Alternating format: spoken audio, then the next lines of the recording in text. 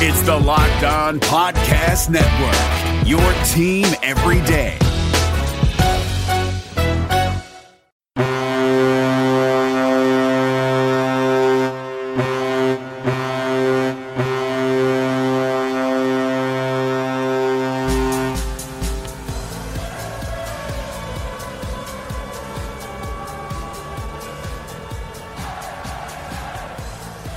All right, Avalanche fans, good morning, good afternoon, good evening, whenever and wherever you may be listening.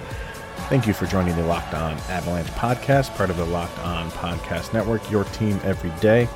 My name is Chris Maselli, bringing you another episode all about your Colorado Avalanche.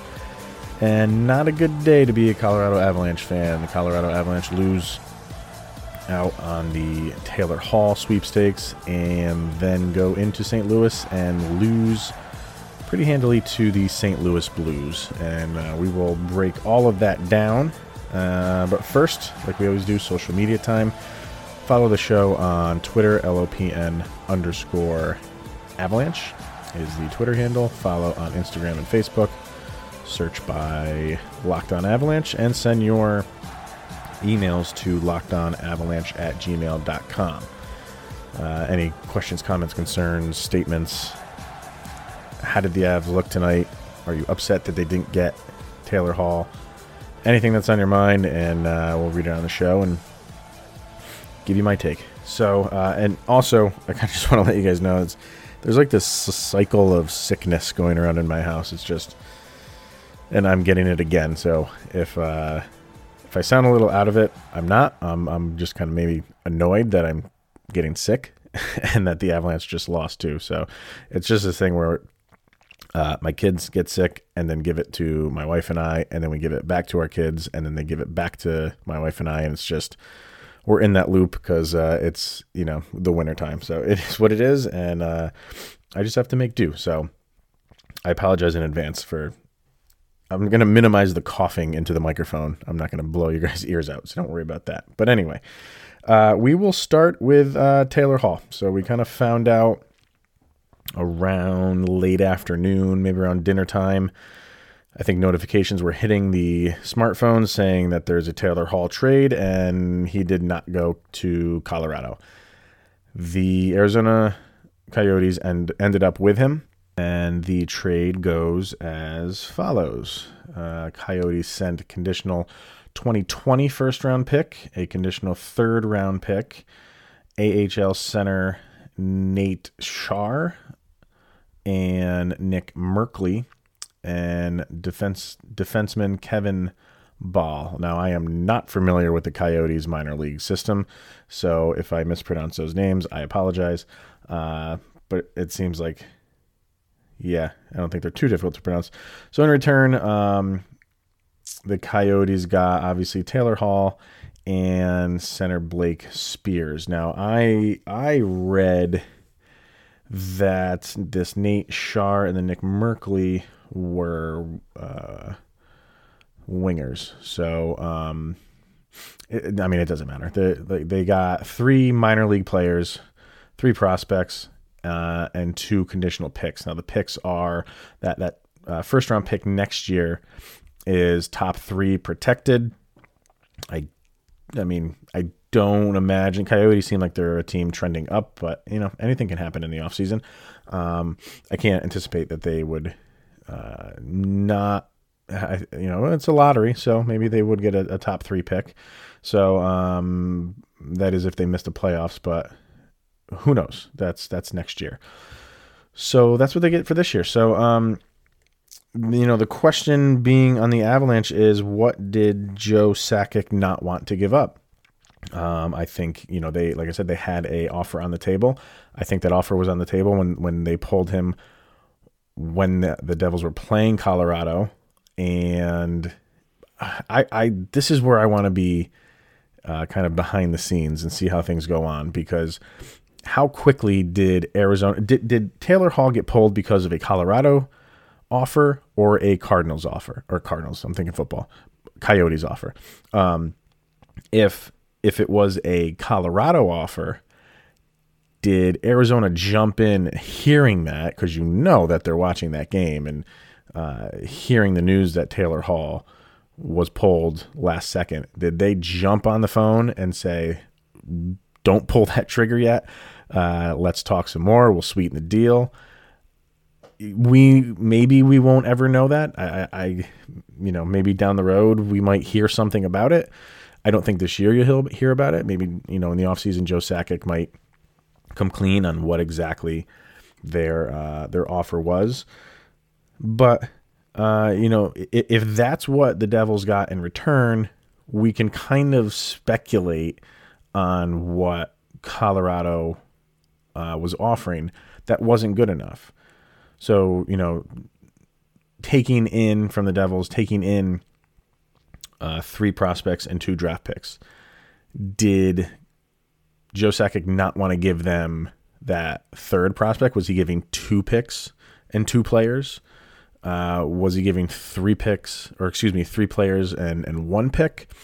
I don't think the draft picks were as important to Joe Sakic as the players. Colorado has had very good drafts. They've drafted a lot of players in the last couple of years. You are expecting them to make the playoffs for the next several seasons. So any pick you give them is going to be a late 20, and if you go to the Stanley Cup, 30 or 31. So I don't think he was too concerned with that. I think it's got to be all about the players. And I think giving up 3 prospects was just too rich for Joe Sakic's blood, and I can't really blame him for that. So if the Devils are wanting 3 prospects, we can kind of play the guessing game, and why not? Who did they want? Like I said, Bowen Byram is off the board. Do I think the Devils maybe at least mention his name, see what, if the Avalanche would maybe include him? Why not? What's the harm in asking? I think that was taken off the board relatively quickly, and I think the Devils were kind of made aware, look, we'll deal with you, but Byram is off the board. So then where do they go from there? If they pulled in 2 wings or 2 centermen and a defenseman, did they want O'Connor? Did they want Kaut? And did they want Timmins? If that's the 3 that they wanted, what do you do? I mean, and maybe that's a question you can, send me an email of if that was the deal. If they wanted O'Connor, Kaut, Timmins, and those 2 draft picks, maybe that was just too much for Joe Sakic. I think he still likes Martin Kaut. I would have parted with him.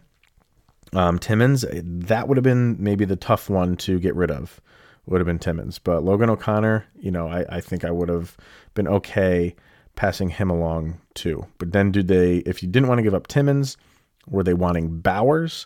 But then you're giving them 3 guys up front, no defense. Maybe the Devils were balking at that. You just had to find some combination of 3 prospects. And like I said, I think that's just too much for what boils down to a possible rental. And that is the sticking point in all of this, is if you had Taylor Hall for next season, I think Colorado, no question about it, makes a deal. But, the Devils will probably want more than what they got if they're giving up Taylor Hall with a full year left on his contract after this year. So then that goes, now we're just going down the rabbit hole into all these what ifs, and we'll never answer them. But I think, in my opinion, I think it might have been Timmins who was just the one that they didn't really want to give up on.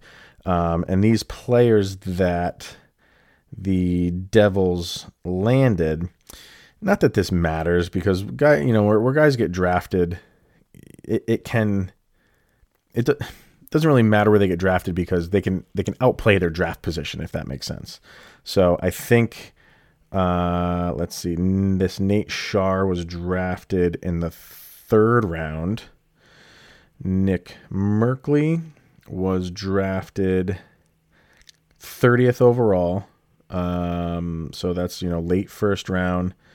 And then Kevin Ball was drafted Late-ish second round. So it's a first, second, and third round pick that they took. And like I said, that doesn't really matter. You can't say, all right, well, then what first, second, and third round picks do Colorado have that we could have packaged and give up? It doesn't really work that way. But just kind of to know kind of what the Devils got in return in terms of where these guys were picked draft-wise. So I don't think it's that bad of a deal for the Devils. They do get those two those two picks. One in 2020 is a first-round pick. And like I said, I think Joe Sakic is. I worked too hard to get these prospects in our system, and I'm not just going to give them up like candy for what could equate to a rental. And in the end, I can't blame him. The Avalanche are playing well. They lost tonight, and we're going to get to that in a second. But I think that if they were a team that was on maybe the breaking point, they have that second wild card, and they're kind of going back and forth between that. Maybe you pull the trigger. But if you're as far up in the standings as you are right now, I don't blame him for not pulling that trigger. So Avalanche stay put. I am okay with it. Yes, I did want to get Taylor Hall, but and kind of just going through what the Devils got and kind of comparing that to what the Avalanche would have had to give up, I just think it was too much. So I congratulate Joe Sakic for not getting too excited about this and packaging a deal that maybe he would have regretted down the road. My name is Paul Stewart, a third-generation Irishman from Dorchester, Mass. I made it to the NHL as both a player and a referee. I was even elected to the U.S. Hockey Hall of Fame. When I was skating, I had my share of lumps and bumps. I gave a few back, too. As a stand-up old-school guy, I've always been hesitant to try fads, but recently I became a big fan of a company called Easy Feeling Wellness. A hockey buddy sent me 1,000 milligrams of intensive relief rub. Easy Feeling markets a line of natural plant-based hemp extract products, including gummies, soft gels with melatonin, and tinctures. Their motto is to enjoy every day, which all of us banged-up baby boomers and old skaters can relate to. Easy Feeling products are non-addictive, they don't get you high, and they're perfectly legal. Give Easy Feeling a try by going to easyfeelingwellness.com. They will even give you 20% off your first order by using my special code PS20. Easy Feeling Wellness. Enjoy every day. Don't Luka now, but the Los Angeles Clippers might be in trouble. From our local experts to your ears, these are the biggest stories on the Locked On Podcast Network. Dallas Mavericks forward Luka Doncic dropped a triple-double and an overtime buzzer-beating three-pointer to tie their series with the Los Angeles Clippers. You have to listen to Locked On Mavericks today for a very hype Nick Angstadt. To the NFL, where 77 positive COVID tests from 11 teams were re-examined by a New Jersey lab. All of those tests have now come back negative. For the latest on the NFL's quest to return, subscribe to Locked On NFL and the new Peacock and Williamson NFL show. And finally, sources tell ESPN's Adam Schefter that Baltimore Ravens quarterback Lamar Jackson missed 2 training camp practices due to a groin injury. Listen to Locked On Ravens for the latest on the reigning MVP and why the team released Earl Thomas. Local experts on the biggest stories. It's the Locked On Podcast Network, your team every day. All right, and welcome back. So now we'll get into the game against St. Louis tonight, and I just got a notification on the phone. I was watching the game, and right towards the end of the game, you could tell the fans were chanting something. I couldn't really make out what it was, nor did I really care too much. But I just got a notification on my phone that the Blues fans were shouting "Kroenke sucks," and clearly, if you follow sports outside of hockey and follow what went on in football, Avalanche owner Stan Kroenke pulled the St. Louis Rams out of St. Louis and moved them to Los Angeles, and they still are not too happy about that, and I don't really blame them. But so yeah, that's what they were shouting at the end of that game. If you happen to be watching the game and couldn't really make it out. And, this is one where the Avalanches have to kind of sit and take it. They played a up and down game. In the end, the Blues are, I don't want to say they're just the better team. They just played better. And this is two games in a row that they played in St. Louis that the Blues just had a better game. Does that mean, if the Avs go up against them in a 7-game series, they can't win it? Absolutely not. The Avalanche can win these games. They have a lot of, I think 3 more games to play against them. Then the next ones are in Denver. So let's see how they fare on home ice. But it is a little bit concerning. Colorado has lost six games in a row, I think, to St. Louis. And this is a team you've got to beat. You've beaten some really, really good teams this year. But if you look at it, a lot of them have been out of your conference. You've beat Boston twice. You've beat Toronto. You've beat Tampa Bay, Pittsburgh. No, they lost to Pittsburgh, but in overtime.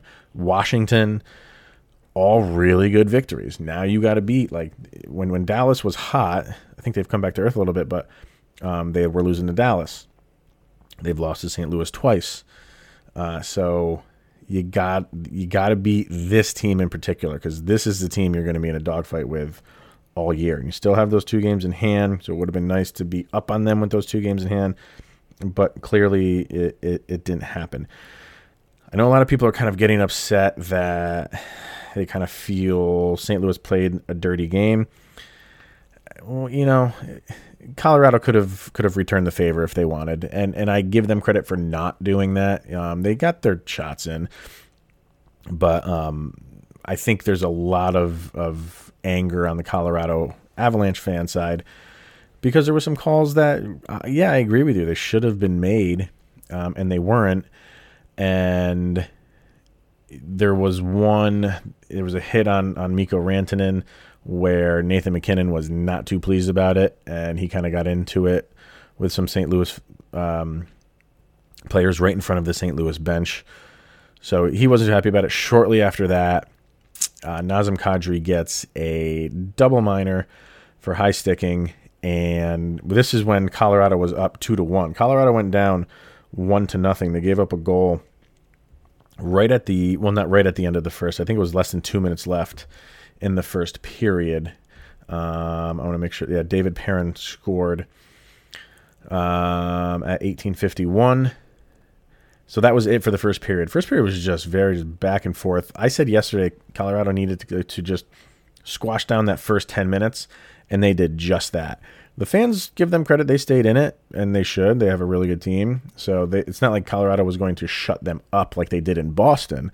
But they survived that first 10 minutes, and it looked like they were going to survive the first period, and they didn't. And it was not a good first period for Colorado. I think they only got 6 shots on goal. Very just basic, very just going through the motions.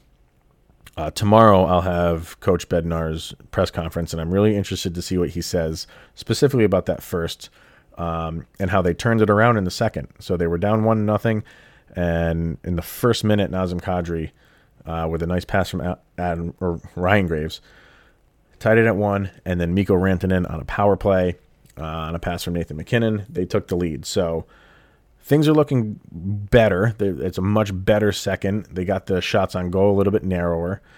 And then Kadri got that double minor. And then bam, bam, two goals on that double minor. Perrin with 1, Vince Dunn with a second. And again, that happened with less than 2 minutes in the period as well. So the Avs have given up 3 goals at this point, all of them in the waning minutes of their respective periods.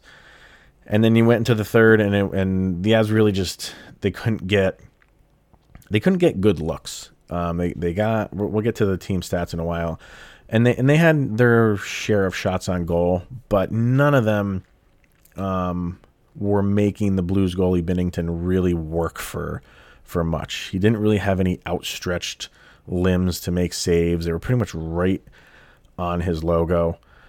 So, what's his name? That Perrin got an empty net for a hat trick, and St. Louis played rough. They did. I don't want to call it dirty, but they played rough. I give a lot of credit tonight to Tyson Jost. It seemed like every time he was behind the net, Bortuzzo was ripping his head off. And I think there should have been some roughing calls called. They didn't. but you just have to live with that. You can't say that's why Colorado lost this game. They lost the game, just were soundly outplayed.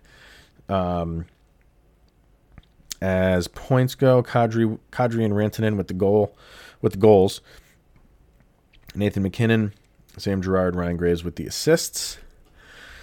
And if we look at the team stats here, like I said, Colorado just had 6 shots on goal in the first, but they still ended up losing the shots on goal, 35-28.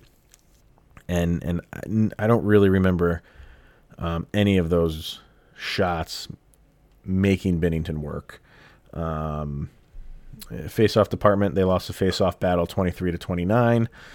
Power plays, both teams 1 for 2 on the power play.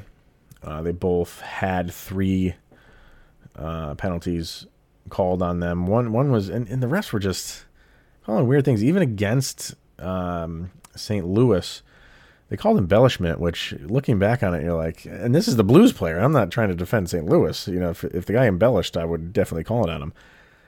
I don't know. I just don't think the refs had their best game in calling penalties. The penalties that they called were kind of iffy, and the ones that they didn't call were blatant. So it was just not the best day for the Stripes. So, yeah, I mean, Colorado really kind of needs to regroup. They have a couple days off until they play Chicago. And like I said, tomorrow I'll play the audio from Coach Bednar's press conference. I want to see who he gives praise to. I think Tyson Jost played a very good game. Didn't show up in the stat sheet, but this is a rough team, as we saw. And he stood up, took his licks, doled a couple out. He's not a big hitter like a Zadorov is, but he stuck in there. So I thought he played well. Sam Girard played a better game, especially he got hurt very early, bleeding on the ice, not gushing blood. But I think he was gone for 1 shift and came right back out on the ice. So we'll see what the extent of that injury, or the lack thereof, for him to come out. Did he get a couple stitches and come right back out on the ice? Or was it just maybe a little open wound, heal it up, and get right back out there? So I would like to hear from Coach Bednar to see his takeaway on this. And once, like, Nathan McKinnon just couldn't seem to break through. He was his typical high-flying self, but St. Louis knows how to clamp down when they need to clamp down, and he had a couple good looks, but like I said, just nothing that was making their goalie work. And, Avalanche were kind of in control for a little bit, and like I said, just when that double minor came down and the Blues scored pretty easily on both of those penalties, you kind of felt like it was going to be an uphill battle for the Avs to kind of regain that lead, because they put in so much effort to regain that lead.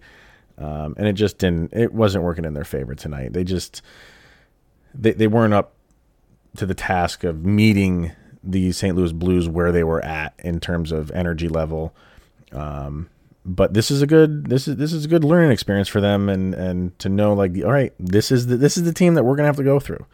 So make these next few times that you play them really count. Yeah, you want to get the win, but figure them out. What do they do? What do they not like that you do?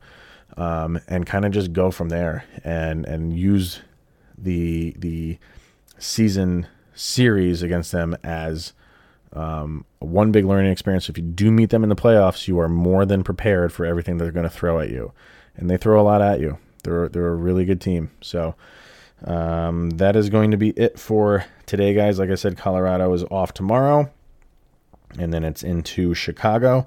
And the other thing is, Philip Grubauer, I had said it yesterday, I wouldn't have played him tonight. I'm not tooting my own horn here, but he did start tonight, and I think Jared Bednar was thinking he's been out long enough, I got to get him in. Knowing that you have a back-to-back in this, when you play Wednesday in Chicago and then the next day back home against Carolina, knowing that he's going to have to play one of those games, I would have waited on him just because Francouz is playing so well. That's why it wouldn't have been anything against Grubauer. But knowing that he was going to be playing within the next couple days anyway, I would have given one more start to Grubauer, see how he does against one of the best in the league, because he's proven himself against other great teams in the league. Why not give him that one more chance? I don't know. Maybe we'll hear that from Coach tomorrow as well. But he made the decision to go with Grubauer, and he looked good for a little while, but he looked slow in other places. There was a wraparound goal that he just looked stagnant in.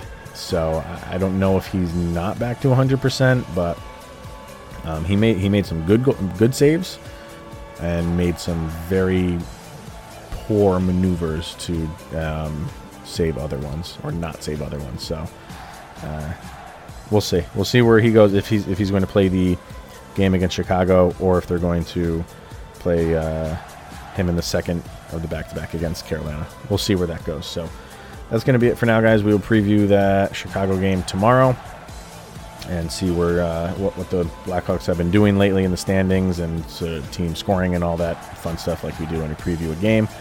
But for now, that's it. Let's get this day over with. Yesterday over with. Thank God it's over with if you're listening to this on Tuesday, which probably most of you are. Let's forget that day. The Avs lose out on Taylor Hall, and they lose to the St. Louis Blues. Let's move on. Here's Joby. Go, Avs, go!